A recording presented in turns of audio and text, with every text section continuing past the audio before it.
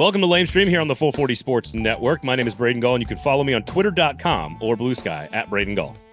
My name is Steve Cavendish. You can follow me on Twitter, Blue Sky, or Instagram at Scavendish. If you like the show, the one you're listening to right now, please rate it, review it, or subscribe to it. But more importantly, tell somebody you know that you listen to Lame Stream Sports, and they should too. Big announcement coming up in just a second. Really excited about this said announcement.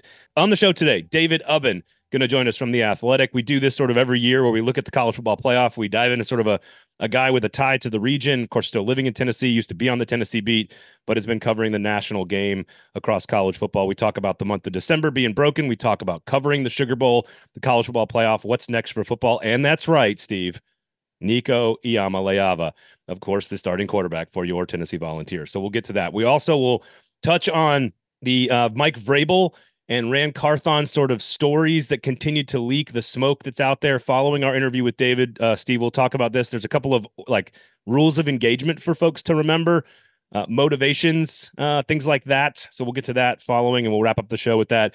And we will start today with a look at some of the TV ratings for the college football playoff games, the semifinals. Since that part of our sport is over, Steve, the college football semifinals in a 4-team era will never happen again. So thank God, kill it, make it go away. I don't know. These last 2 years, spectacular games, 4 straight really good national. It only took 8 years to get there, but we had 4 really great games, including 2 this year. That being said, Steve, before we get started, Lame Stream Sports is a podcast about Nashville sports media and business, and it is brought to you by 8th and Roast. Ooh, 8th and Roast. What's that, Steve? 8th and Roast is one of the best places you can go to grab coffee, do a little work.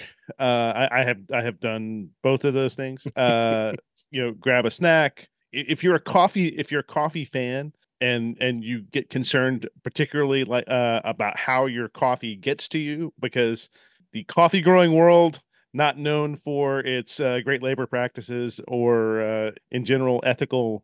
I'm waiting for the John Oliver episode when he ruined chocolate. I'm waiting for him to ruin coffee for me as well. But there's been a lot of work in this area here over the last few years. One of the things I love about 8th and Roast is kind of their commitment to paying decent wages for not just what are so-called fair trade prices, but above that for their providers, in order to have a partnership where you're not taking advantage of someone, particularly in a poorer country, in order to get a product. And then on top of all that, it's a great product. If you care about coffee, they roast their own beans. It is some of the best coffee.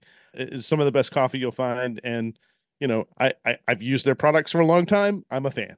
And of course, they've got a great location over on 8th as well as Charlotte. They're in the airport as well. But most importantly, for all you listening in the Middle Tennessee area, you can get them all across the county and across the city and the area at grocery stores. I go to my local Publix, of course, and pick up a bag. The whole beans, of course, as you mentioned, we acquire only the best quality coffee and maintain this standard all the way through the roasting process. 8th and Roast is committed to a culture of excellence in sourcing and stocking the freshest and most ethically traded coffee possible, of course, founded locally here in 2009. I've got the Jet Setter currently because my wife refuses to drink coffee any other way but in our pot, not with those little pods or those little cups where all the lines get dirty and disgusting and gross. I always knew I liked her. We brew, literally, we've only drank coffee at our house with an actual pot. So I get the beans, I do the grinding, I throw it in. It takes 5 extra seconds to do it, but it's worth it because your product will be better. I've got the Jet Setter currently, which has got some tasting notes of candied pecan, blackberry, and maple syrup. That's just one of many that they have. So check them out at your local grocery store. And, of course, great places to go get some work done, grab a little breakfast sandwich as well. 8th and Roast. And if you're in the airport, flying in and out of town, they've got a location in the airport, so go check them out. Welcome to the show. Welcome to the pod, 8th and Roast. There we go. I can't emphasize this enough. I cannot emphasize this enough. Having 8th and Roast in the airport, fantastic. Absolutely fantastic. I don't have to go to Starbucks.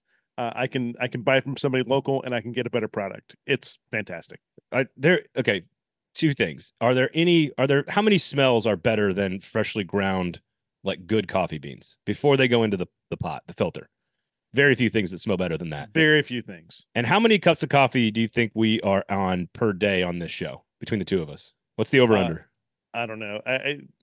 I might have lost count.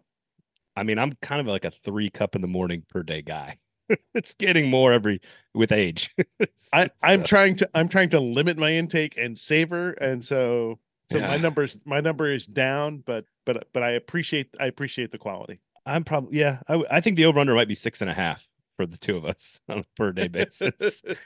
So there you have it. Okay, so we're going to talk about Arch Manning. We're going to talk Michael Penix. We're going to talk Washington, Michigan, Jim Harbaugh, Nico, all kinds of great stuff with David Ubben. But I wanted to say thanks to Eighth and Roast, our brand new sponsor here on Lamestream Sports. Okay, quickly, the TV ratings for the college football playoff game. The third highest college football playoff semifinal in the history of the 10 years. And the only two that were better were the first two, which, of course, newness was a big factor in those two games. Ohio State, Alabama pulled 28.2 million people in 2014. I was actually at that game. Oregon and Florida State, 2014, 28.1 million. Michigan and Alabama, outdoor on grass, the way God intended it, at the Rose Bowl, 27.2 million viewers. That is the third highest rated semifinal game, period. And again, the only one, Georgia, Oklahoma, the other great Rose Bowl overtime game, pulled a 26.9. Those are the only two semifinals that came close over the 10 years to competing with the first two. And I think a big factor in those first two, not only was the Ohio State upset of Alabama, but the fact that it was just the first year. And I think a lot of people were watching it for the first time. And that was a big part of those ratings numbers. Uh, the Washington and Texas game pulled an 18.4, which would be 15th out of the total 20 games that were played. Not Game that is great. so late. The second half kicked off at 11:05 p.m. Eastern time, Yeah. and I people was had actually to work. Kids cannot stay up that late. It is what it is. I was actually with family in the Eastern time zone watching this game. Uh, that was that was a tough watch. That was a Yeah. tough watch after we had been up late the night before. Yeah. It is just it was just it's too late for this stuff, and part of it is because of the stupid Rose Bowl. Well, the Rose Bowl could have gone 1 hour earlier. Yes, that would have eaten into Nico time, but it would have gone a little bit. You could have started an hour earlier, and then the Sugar Bowl could have started an hour earlier, and then 7 o'clock West Coast, 10 o'clock for halftime at the East Coast. That's manageable, but not 11 o'clock on the East Coast. 1 o'clock Yeah, is too late. 1 a.m. is too late on New Year's Day for a championship game. And again, with an ending where Texas had 4 shots at the end zone to win the game. So assholes at the Rose Bowl committee have to have their third quarter sunset pictures, and so you have to have the kickoff when they have it, and it's insane. here's how we solve the problem. Letting the Rose Bowl govern these sorts of things, absolutely ridiculous. If you want to read a great piece about it, there's a piece in the Washington Post this week by Stephen Godfrey that just puts a bullet in this whole thing. The way you could sort of like serve it up to them and get them to like, by the way, hilarious, by the way, that the only thing that forces them to move instantly is the NFL. The NFL's like, oh, we're on a Sunday. You have to move. And then they move to January 2nd real fast. It's the only thing that makes them move is the NFL. But I don't know. Just give them the championship game every year. Just stop fighting the fight. Say you're not going to be on New Year's Day anymore. You're going to be back on like January 10th or something on a Saturday, and give it to them and say, you get the national championship game every year. It's one of the greatest settings to host a game. The College World Series is in Omaha every year. It works great. You got the Softball World Series in Oklahoma City every year. Works great. You don't have to spin it around the country in these massive, cavernous, void of character and charm, neutral site buildings. Put it at least in a place that people love. And I guarantee part of the reason that Alabama, Michigan, like that was a sloppy football game. It was a great game, but part of the reason is because the Rose Bowl draws attention. It's what it is. It's still special. Did you hear that, Scott Ramsey? Braden just sold out your college football national championship game. Sorry, Good job, Scott. Braden. Sorry, Scott. Okay, after it comes to Nashville once, go to make it this permanent spot in the championship game. Okay, no. All right. Michigan and Washington will face off. Those are the ratings, though. Interestingly enough, of course, the highest rated championship game, by the way. And this will be interesting. I don't know if we're going to come close to these numbers. Michigan's a big brand.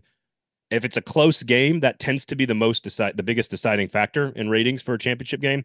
But the Ohio State Oregon game, again, the newness factor here, 34.1 million back in 2014. Bama Georgia, which is the only one to go to overtime, 28.4 million. Bama Clemson 2015, which is very close, 26 million. LSU Clemson was not that close, 25 million. So I don't know if they're going to get to that 25, 26 million unless it is a very close game and Michael Penix is doing something special, on offense, which I think is very, very possible. So we'll have to see what factors play a role in the viewership on Monday night.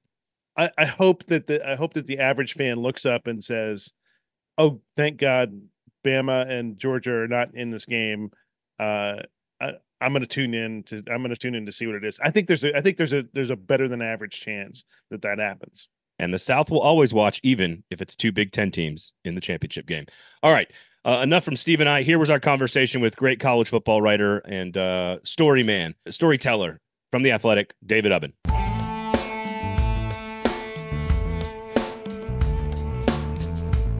David, welcome to the show, my friend. Always great to have you. Always great to see you. How are you, sir? I am good. Always good to chat with you guys. And it's the most compelling, sad, complicated time of the year. Because I'm myself and other people who cover college football are about to get our lives back, but we're about to have it happen with no college football. So it's at least at this time of year, it's always a little bit of complicated feelings. I always feel great the week after championship week because it's like the grind is done and you still got some great football ahead. But this time of year, getting ready to take some time off, but you're like, but football's done. So I don't know, David, if you've covered college football the last few years, but January through July hasn't exactly been quiet in our sport. It has not, but it's usually stuff I don't really want to cover, like Board of Regents meetings okay. reading through legal briefs and yelling about Supreme Court decisions. It's not the most compelling stuff. I prefer self-immolating mascots and insane decisions on the field and bad snaps. These are the things I enjoy covering. Breakfast toasties Yes. coming out of yeah. Yes, All right. exactly. Okay, so I'm going to be a part of the problem then right away. Let's do it. Because you were at the Washington Texas game. I want to talk through sort of your evolution through your career, getting to where you are now, going from sort of like the Big 12 to like Knoxville back to the national beat. We're going to get into that. And I've got some questions about a particular young quarterback in Knoxville that I'm required legally to ask you about. But I want to start with like part of the problem, and I'm going to be part of the problem, which is Arch Manning. There was a great football game, a very fascinating layered story with Texas coming to the SEC in its last game as a Big 12 team with Steve Sarkisian against his former team, two great offenses, like just all these stories. And it seemed like Arch Manning captivated the media leading into the game. And again, as part of the problem here, I'm acknowledging my self-awareness. How real was all the interest in Arch Manning as opposed to Quinn Ewers or the Texas storyline, or just how much oxygen did he in fact take up leading up to the game? There's a lot of other stuff going on at the bowl games. I would push back and say I don't know that he captivated the media. I think he captivates people for a number of reasons. I am a big believer in, well, I say I'm a big believer. It's a fairly accepted concept that scarcity creates demand. And it's not just that he's the number one recruit in the last class. It's not just that his last name is Manning. It's, you're at Texas, but his recruitment was very unique. He didn't do a lot of social media. I thought the number was like 6 or 7 interviews throughout literally his entire recruitment. Whereas most guys do that in like a day or a week. I thought the number was 6 or 7. I asked some colleagues who covered his recruitment a little bit closer. It was more like 3. 3 interviews the entire time that he was being recruited. It was a very low-key recruitment. His family kind of protected him. His high school coach protected him because they know that this demand is here. And he hadn't talked since he's been at Texas. And the last time he did an interview was like 18 months. Like it was well before he committed. He didn't talk to anybody after he committed. So when there's that little of an opportunity to talk to a guy where there's that much demand, people care about Arch Manning. It's not like a media thing. Like people care about him. They ask about him. They do all this stuff about him. We're in Tennessee. It's not quite, it's certainly a much more intense version of the Nico stuff. But even if he's not playing, people care. And there's a lot of mystery around, like, how does all this work? How does he feel about everything? And he just hadn't really talked. And I don't he kind of was prepared. He said he talked to Archie kind of the day before about it, but he wasn't sure if he was allowed to answer questions because he sat down, he was like, and like he got mobbed by like 20 people, myself included. Now, to be fair, I wasn't really doing a lot of Texas stuff at the game. I was mostly doing Washington because we had our Texpert there. We had Max Olson, who has a lot of Texas experience as well. So I was kind of doing more in Washington. I spent a lot of time in the Pac-12 footprint this year watching Pac-12. So they had to do more in-depth Texas stuff, so I can just stand there and talk to Arch, basically. So I just wrote about, what all Arch said. Um, but yeah, he kind of sat down and was like, "Am I allowed to talk?" And we quickly informed him that yes, you are. And that's sort of the beauty of some of these New Year's Six games because college football is better when the personalities and the people that people care about get to talk. And for a lot of programs, you can't talk to the freshmen. Even star players don't get to talk very often, and it hurts the sport. If a kid makes a crucial mistake, good luck talking to him for another 6 weeks until that mistake blows over. A lot of times I mean, you think about the Johnny Football thing. He's taking the sport over by storm, and he doesn't get to talk to the media for a long time. This is not. This is more the rule than the exception, and I think somewhat it's changing with NIL. But the idea that you quote need to quote unquote build your brand by talking to the media in the age of collectives is kind of a misnomer in some ways, where it's like, it doesn't really matter all that much. If you play, you're going to get paid. So. Uh, I don't think it was a bad thing. I don't think I think people want to believe that the people are more obsessed with Arch than Quinn. Quinn talked the day before for like 20 minutes. I talked to him. A lot of people talked to him. Like when all the media had been there a day before and talked to Quinn and gotten that out of the way, and then Arch is available the next day, and the swarm is sort of going to happen. And so I think there's a lot of context around this that I think people don't necessarily understand a lot of the things that I just explained. And so it was always going to happen. We were prepared for it during the week. We had a plan for it. We knew it was going to happen. And this is a product, much like the madness in college football of the decision making and the operating, the way the sport operates, that situations like that are going to happen because that's the only chance that you're probably going to get to talk to Arch, especially if Quinn comes back. You might not have to talk to Arch again for another year, literally. So it's fine. And by the way, just to wrap it up, and by the way, when you say people care about Arch, you're not just talking about media and coaches and fans, like you're talking about clicks on the website. Yes, people care. He made his debut against Texas Tech earlier this year, and one of my colleagues wrote about it, and it was like one of the most read things on our site for like 2 days. And it was like, Arch came into the game through 2 passes. It was just like writing what happened. It wasn't really like he tied his left cleat. Piece. He tied his left cleat right over to left, and then he tied his right cleat left over right. It was just like he came in the game. This is what happened against Texas Tech because it was notable because he played. It wasn't. I mean, he was writing from home. It wasn't like I don't know that the Pulitzer Committee won't call my guy Sam Kahn. Maybe they will for this piece. But it was pretty much just like what happened. So people care. This is not a media thing. This is people care about who this dude is and everything that he does. You were out covering the Rose Bowl this past week, and that's got a big Sugar Bowl. I'm sorry. Sorry. You're out covering the Sugar Bowl this week, and both the semifinal games, the Sugar and the Rose, have big run ups to them. You get them. You have a couple days there ahead of time, but here going into the national championship, you don't have nearly as much run up as you did before. I mean, I think the teams are coming in like day before or 2 days before? Probably tomorrow, maybe some today. I'm not sure. I'm not going down there. It's actually kind of a scheduling quirk because we figured this out because we do our coaching confidential. Myself and Bruce Feldman, we just finished it late last night. But so because the game's always played on a Monday night. Well, this year on the calendar, Monday was New Year's. Usually you have like 10 days because Monday is maybe like the New Year's Day is like on a Wednesday and it's not going to be until the next Monday. You have like 6 days between this game. So the window is much tighter than usual. So it's going to come fast and it'll be interesting. I am not going to be down there. I'll be in you guys' neck of the woods this week at AFCA convention. So that'll be interesting. But the window, just a scheduling quirk this year.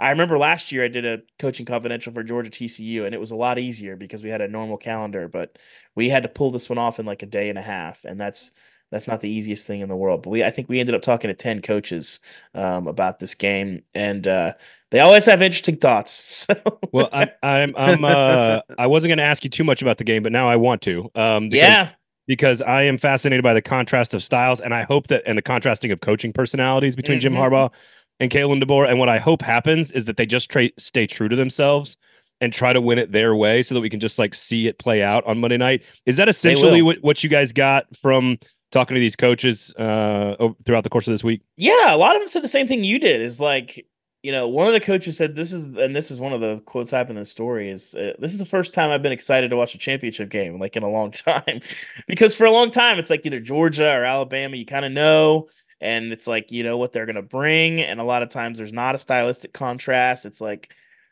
here's Georgia and here's a different type of version of Georgia. Here's Alabama and a slightly different version of Alabama, and you kind of know what you're gonna get. I mean, this is a true contrast. I mean, I was frustrated in 2011 that Oklahoma State got squeezed out of the title game for instead of our Alabama went in, got to play LSU again, rather than LSU, which had like the greatest resume in the history of college football, loses the rematch. But LSU Oklahoma State would have been kind of that, where they didn't have a lot of offense, but they just had all this beef, Honey Badger, Jordan Jefferson, all these guys, and then you had, Justin Blackman, Brandon Whedon, Joseph Randall, this like sick Oklahoma State team that I'd covered all year. So it was this will be fun because you really don't know. I mean, Washington is a pass first team. Like people sort of make that mistake about Tennessee football and think that they just throw it around when they actually lean on the run and their ratios are pretty even. Washington, I think there's 5 teams in the country that run the ball less than them. And the coaches were laughing. They were like, you can drop 8, you can go too high man, and Doesn't they're matter. still gonna throw and they're still gonna dice you up. He's like, then one of the coaches was like, yeah, they throw in situations where they should not throw. And they're still really good at it because they run a lot of max protect. They run those 3 receivers, Polk, McMillan, and Roma Dunze, a Bolitnikov finalist. And then Penix, he just gets the ball out. I think they've given up 11 sacks in 14 games. And his pocket presence, I mean, I was talking to coaches about this. There was some Brady stuff happening in the Sugar Bowl where they'd have a free rusher, which is very rare against Washington, which won the Joe Moore Award this year. And he just very little wasted motion, dipping his shoulder, making a guy miss, setting his platform, and then dropping a dime. It was the Penix performance, having seen it in person. That was one of the best college quarterback performances in a single game I've seen in a long time. That was unbelievable. I want to drop a little Easter egg here for everybody real quickly. Just I'm going to roll a grenade in and then we can move on real quickly.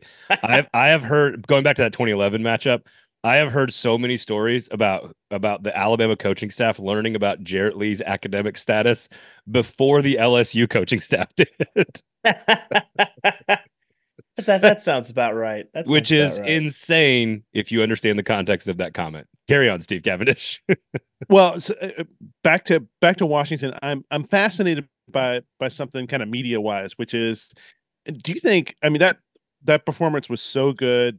Pinnock was so on. Odunze was. I mean, that whole receiving core was fantastic.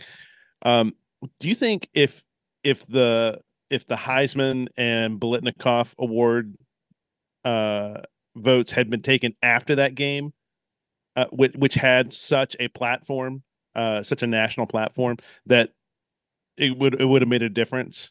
Maybe Blitnikoff, not. I no. mean, Heisman, yes. Heisman, yeah, Penix probably would have won the Heisman. I think Blitnikoff, no, because Marvin Harrison Jr. is special. And production aside, people recognize the limitations of that offense, and yet how great he is and how uncoverable he is. I think Odunze is much better at contested catches than Marvin yeah. Harrison is. But in terms of just like you can't cover this dude. Like you can sort of cover, and I think the scheme. Like if you put Marvin Harrison in Washington scheme, I mean, oh my gosh, Yep. like I can't even comprehend that. I voted for Jaden Daniels. I think the production that he had was just insane. I think his numbers passing matched up pretty dead on with Bo Nix and Michael Penix and all these other guys. It was very, very similar. But then you added like a 1,400-yard rushing season on top of it, and it's just like that's insane. That is insane. I, And so for me, it wasn't his fault that they lost basically any of those games. So I don't love voting for a guy whose team lost 4 games, but for me, when your passing numbers are basically even and you add a 1,400-yard rushing season on top of it, it was too much for me. But I think the voters in general probably would have voted for Penix if the Heisman voting happened after. I also voted for Daniels, and it wasn't his fault. The defense gave up 50 plus to Ole Miss, or the Alabama game where he was in the game and they were in the game until he was out of the game. Yeah. The only real game that they kind of struggled in offensively was the second half against Florida State. Yeah. In week 1, and again they won 10 games this year. So I agreed it was hard to not vote for him. I really did struggle. I vote for the Biletnikoff, and I really struggled with Odunze versus Harrison because I think Harrison is objectively the better football player. Yes, I agree. And I really was like, man, but I think this guy has done more for his team with Odunze. I voted for Harrison, to be clear, but it's hard to I think Odunze's just had a better season, but Harrison's a better player. So what do you do with that? I don't It's know. always tough. There's always a few situations like that. Like when you get, if you have a G5 receiver in there that has like 400 more yards, I'm kind of like, eh. But when you have a Power 5 receiver that like maybe benefited from his offense or being behind in games where they got to just sort of chuck it, there's a lot of context in a lot of these things. And I think it's both defensible. I mean, same thing. Like I had some colleagues who voted for Penix number 1. That's fine. I don't begrudge them.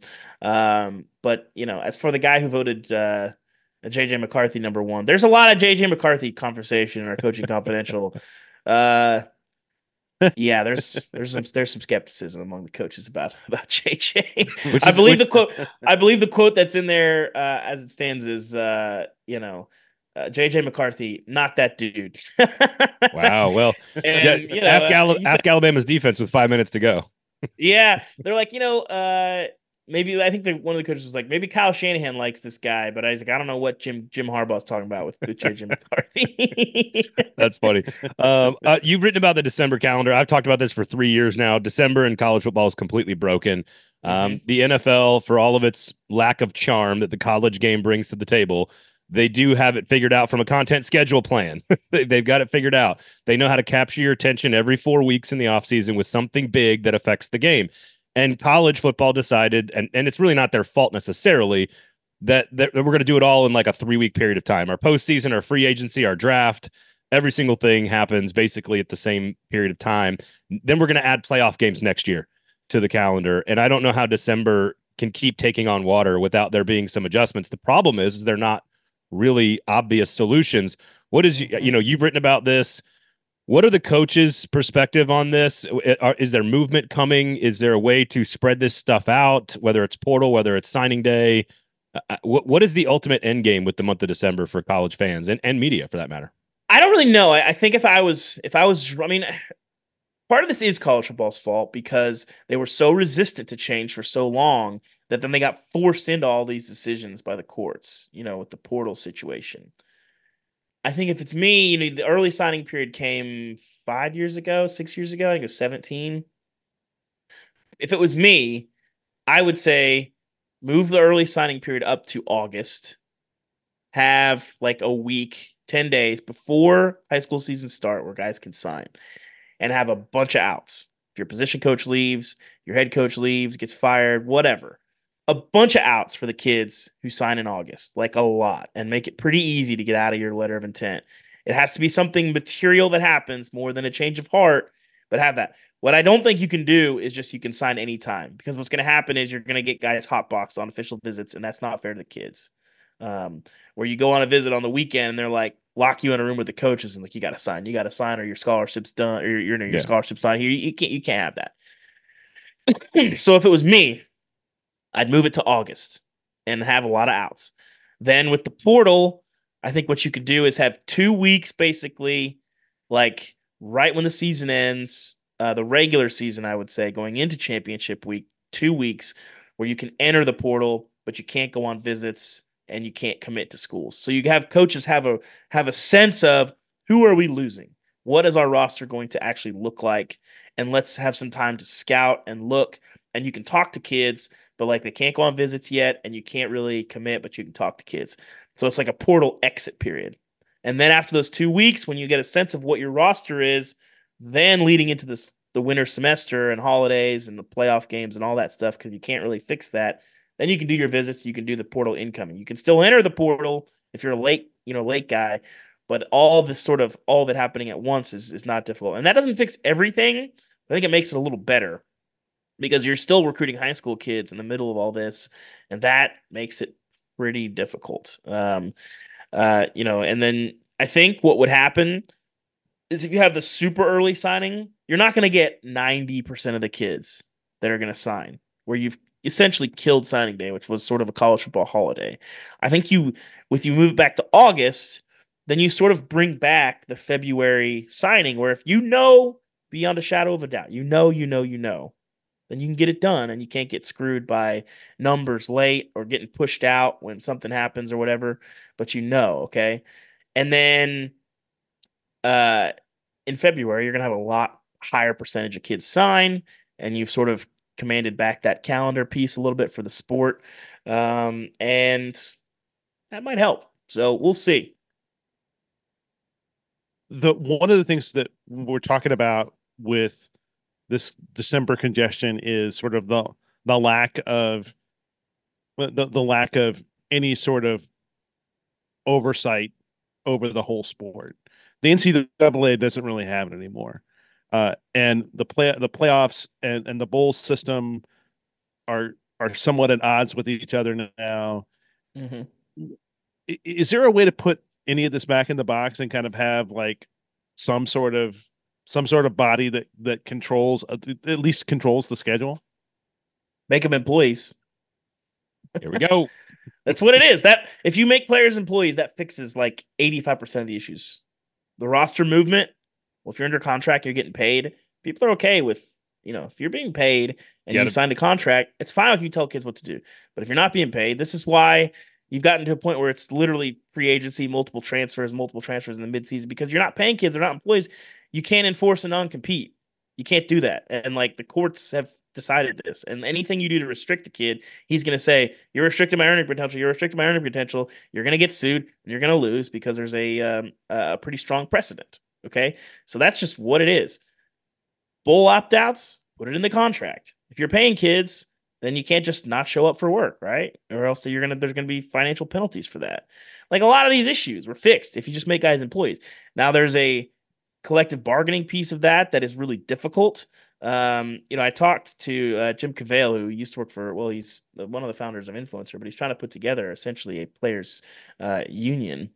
And it's a complicated process, but like something resembling collective bargaining has to happen, because you have the Charlie Baker conversation and schools are talking about all these different things and nobody's really engaging with the players to say, okay, what do you guys want? What is okay with you guys? They do these focus groups and then they come out of it.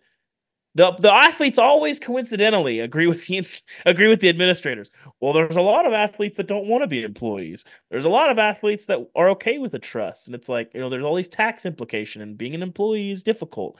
And it's like, if somebody wants to give me $80,000 more, I'm not going to say, well, but I got to pay taxes on it, so I don't know. That's tough. So like, that's just not revenue sharing is coming. It's coming. Some form of revenue sharing is coming, whether it's direct, indirect, but this current system where you put the onus on fans and boosters to pay your athletes while you continue to cash checks and keep all the TV money, which is the real money yourself, not sustainable, not ethical, not moral, not right. And people are recognizing this, and the courts are pushing college football by force to a more equitable place, which is good. But this limbo that we're in now, it sucks for everybody. But I think we'll get to a place that makes a little bit more sense, in 5 or 10 years. I'm gonna push back on one thing Steve said, which is that the playoff and the bowl system are at odds. I would totally disagree. All that money laundering is still taking place, so I'm not gonna. oh no, right now it is. But I mean, with a 12 team it's still system, coming. Oh, but I mean, next year, playoff is killing the Bulls. The Rose Bowl. The only problem with the Rose Bowl is they don't have enough corporate suites, and no home stadiums in college football have corporate suites, and you can't put on a bowl game or a playoff game apparently without any corporate fucking suites. You got to have that to put on a great playoff game apparently, and so that's why it's never going to go to home sites. But as much as you have had, as fun as you've had with like the Cheez-Its Bowl and with the Pop-Tarts Bowl and whatever this year, those lower bowls, I mean, if you have home games in that first round, the teams the teams that are going to be left to play in those lesser bowls. I mean, like who's going to be playing in the Liberty Bowl? We're going to have like 5 and 7 teams in the Liberty Bowl next year. Wasn't that Memphis versus? Yeah, that's pretty much what you got already. That's exactly what you're gonna get. I mean, is Memphis just going to have a home game every year, like the Hawaii Bowl? That's how you get get people to Memphis in December. David, here's my question for you, David. Here's a better version of this. If it's December 22nd and your kids are at home and you have nothing else to watch on television, are you still going to watch Memphis and Iowa State in the Independence Bowl or the Liberty Bowl? And I'll answer for you. The answer is yes. You're still going to watch. Absolutely. All right. Okay. Let me ask you this.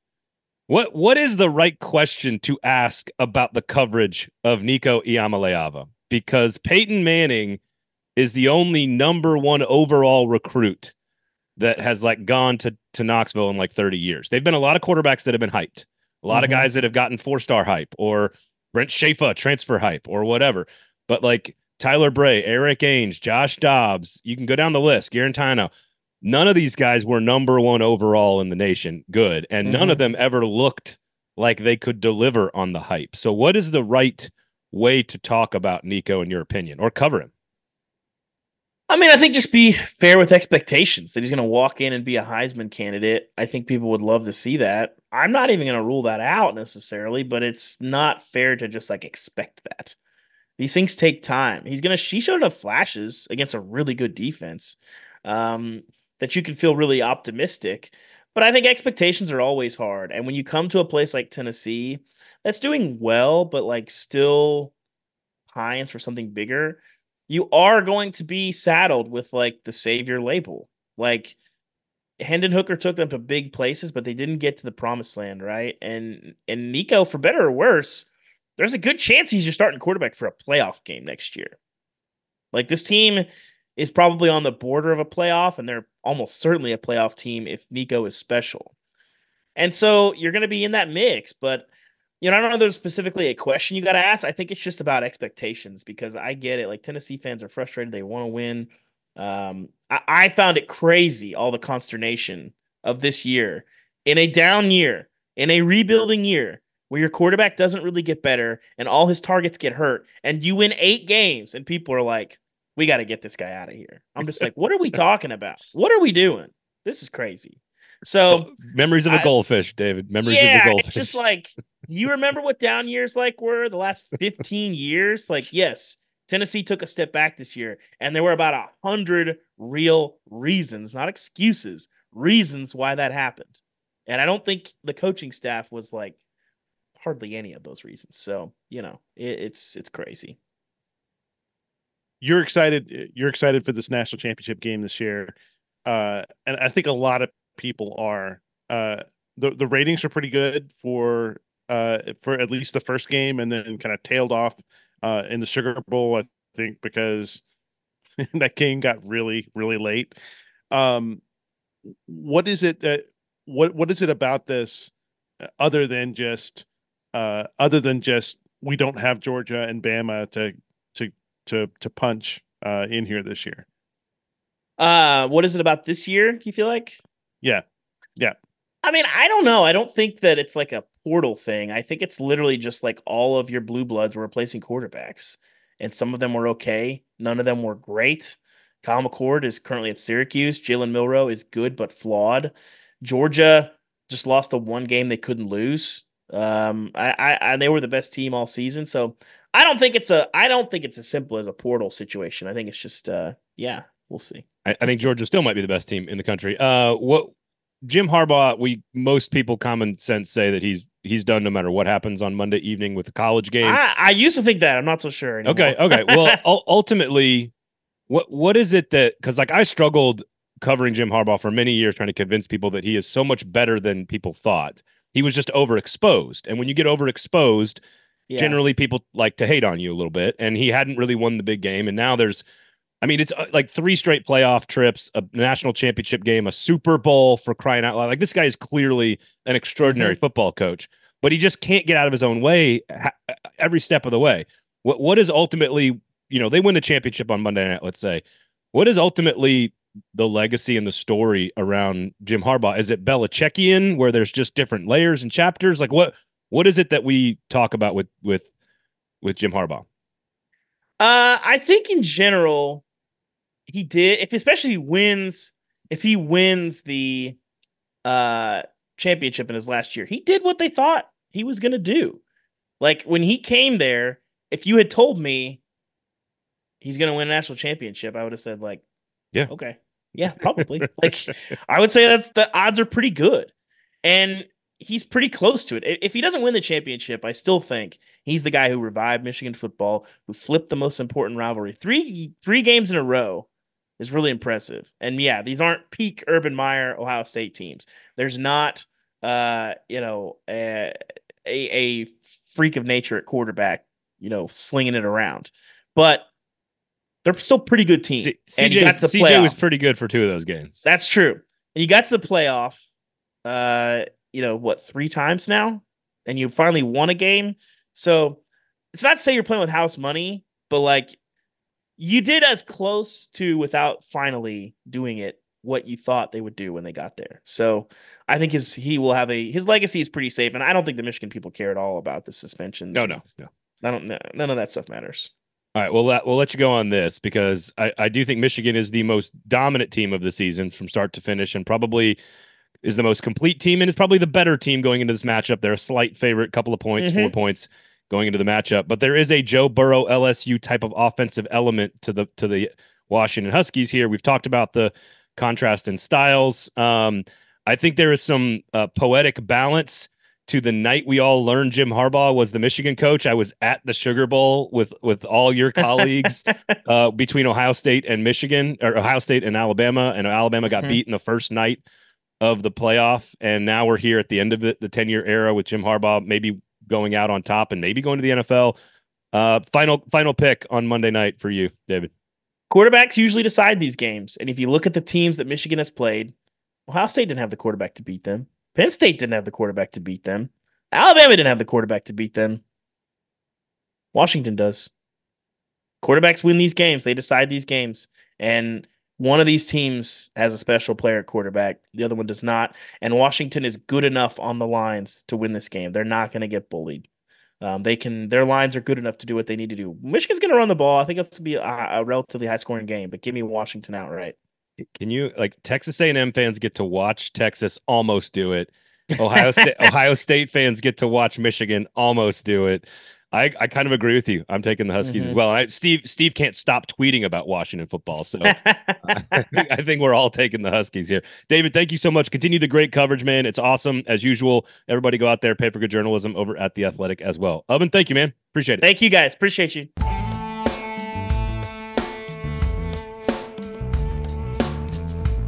That was David Ubben of The Athletic. Of course, Lamestream Sports brought to you by our brand new partner, 8th and Roast, over there on, that's right, you guessed it, 8th Avenue. They also have one on Charlotte, of course, in the airport as well. But more importantly, you can buy their beans that are ethically sourced and paid for at a higher premium to make sure they are better for you all across the city at grocery stores near you. So go check out. Also, a great place to go get some work done. Little food. You got the bacon, egg, and cheese croissant in there. It's delicious. So go check that out as well. So 8th and Roast, welcome. Go to 8th and Roast. the next evolution of the coffee bean. Go check them out. Okay. So I wanted to get to Vrabel real fast with Ran Carthon because there's just more smoke, more rumors. People just, at some point, I think this is like we all heard something and everyone's just sort of taking that one thing and now extrapolating what they think is happening around the entire world of Ran Carthon and Mike Vrabel.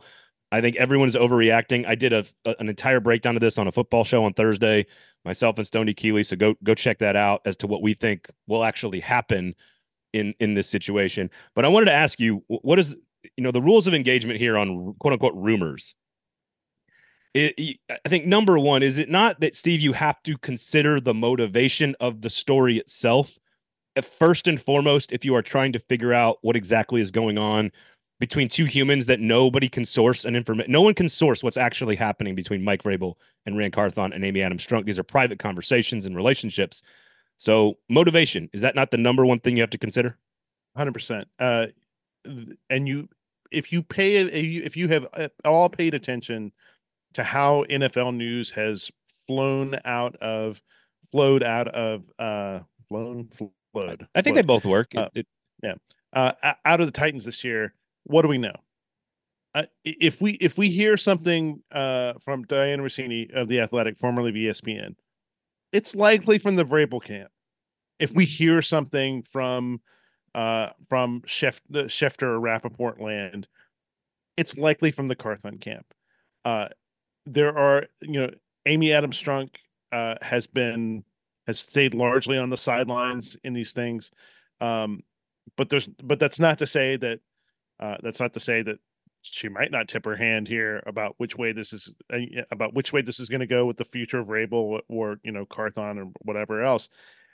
But you should look at the sourcing, and you should think about it that way, because all of these folks have vested interests. They're talking about futures. They're talking about jobs, and I just think that there are no clean stories in this kind of news environment. So a story about the organization being fully behind Mike Vrabel, for example, which that leaked out a couple of weeks ago. Like, what's the motivation behind that? Well, the motivation behind that would be to quiet things down, would be to reestablish, confirm the commitment to the head coach, and send a message to Vrabel's camp from ownership, let's say, that says, "Hey, look, this is all just on social media." Mike Vrabel, of course, this week was very adamant that he had no desire to leave. In terms of how committed he is to staying here. But here's another thing. This is Occam's razor, right? The simplest explanation is usually the correct explanation, which is like Mike Vrabel. The story cannot be, if you think about the leaks that are out here, and some of this is from the Boston side of things, right? The Patriots side of things. Some of those guys are credible. Some of them, who knows? Like Vrabel wants out versus Vrabel wants total control. It can't be both of those things. Right. It has to be only and he may change his mind on those things, but it cannot be both. It can only be one of those things. And don't underestimate like we saw this, for instance, in the White Sox story here a few weeks ago. Don't underestimate just chaos agents in all of this. Yes. When shit breaks on sports radio, it's okay to be suspicious of that. It's okay to sit there and go, wow, the guys on was it WEI or whatever the big Boston sports talk station is, those guys are talking a lot about Vrabel, and they've got connections, and they know Patriot people who are talking to Vrabel and whatever else. There's a lot of wish casting that goes on in these kinds of stories. People seeing what they want to see and projecting that out there. Particularly if you have to sit behind a mic for 4 hours a day. Well, and again, we laid out every single sort of conclusion in this choose your own adventure saga for Vrabel, Carthon, and Amy Adams Strunk on a football show. So I'm not going to go into all the details again. But again, I heard stuff in camp that, and I can't report specifics, but I said on that show all season long, I think it is fair to ask the question about how collaborative this relationship really is. But at the same time, as we look for motivation and we look for contradiction in this story, the simplest explanation is Amy Adams Strunk doesn't have a whole lot of expert football people in her circle. The NFL might have leaned on her a little bit to pick Ran. Mike and Ran are new to each other. Ran's new to the general manager role, and they had growing pains getting to learn how to work together. That is the most simplest explanation for all of this. And there's a good chance that's all this was.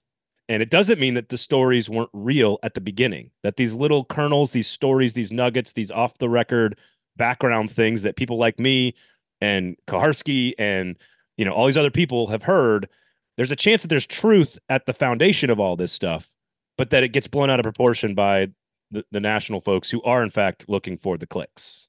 And things are rarely as simple as they seem.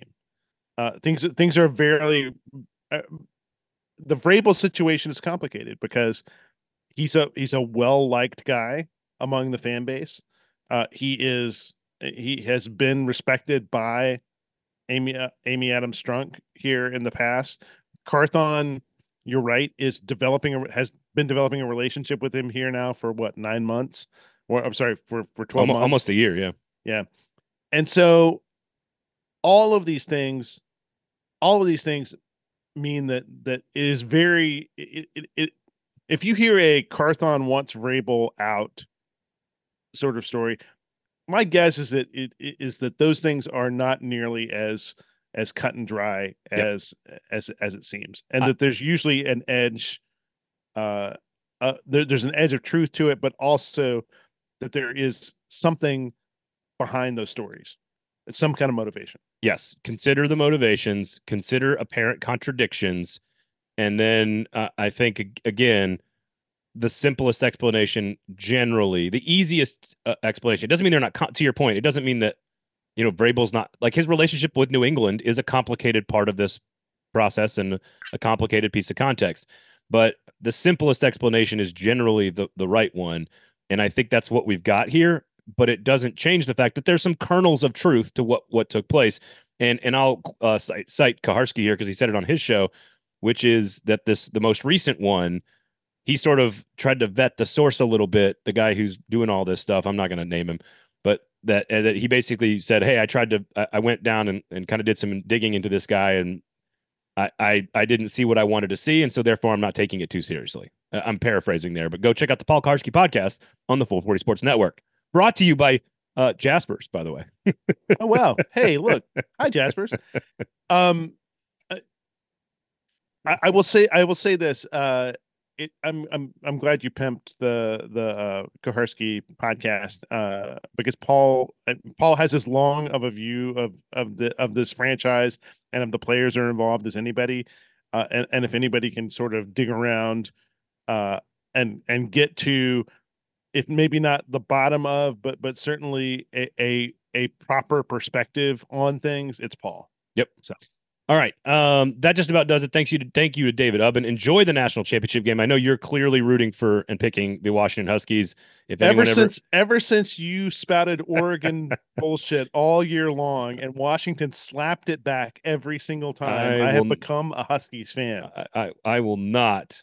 The college football intelligentsia didn't want Washington here. They haven't wanted them here all year long. I want them here. I want them to win. I am openly rooting. You wanted Bo Nix in Oregon. I will not stand. First of all, I will not stand for this Bo Nix slander. That will not be allowed on this podcast. But I absolutely am rooting for Washington to win the national championship over Jim Harbaugh in the last game of the entire Pac-12 conference. Yes, I am absolutely rooting for Washington. By the way, I don't know if your group texts were similar to mine when the players were known and people were cheering for having a hard time picking Alabama or Michigan there in that game, who to root for. And a bunch of people said, you can't let Michigan win the national championship. You can't have Harbaugh winning the national championship. It would be the most insufferable thing in the world. And the refrain was, but what if he lost in the final? Wouldn't that be better? Even better. Even better. You also have to stop tweeting about your diehard Washington fandom until you can say the name of the quarterback correct, because you messed up his name in our conversation with David. So I didn't say anything about it. I was going to wait until after to make sure at the very end of the show, everyone knows that you couldn't even say the name of the quarterback correct. It's not Michael Penix. It's Michael Penix. It's an X. You people, you college football so-called experts. Thank you for listening. Swing by your local 8th and Roast location for a great cup of Joe. Pick up the beans at a grocery store near you. Special thanks to Steve Cavendish, to David Ubben. I am Braden Gall. Go Huskies. Thank you for listening.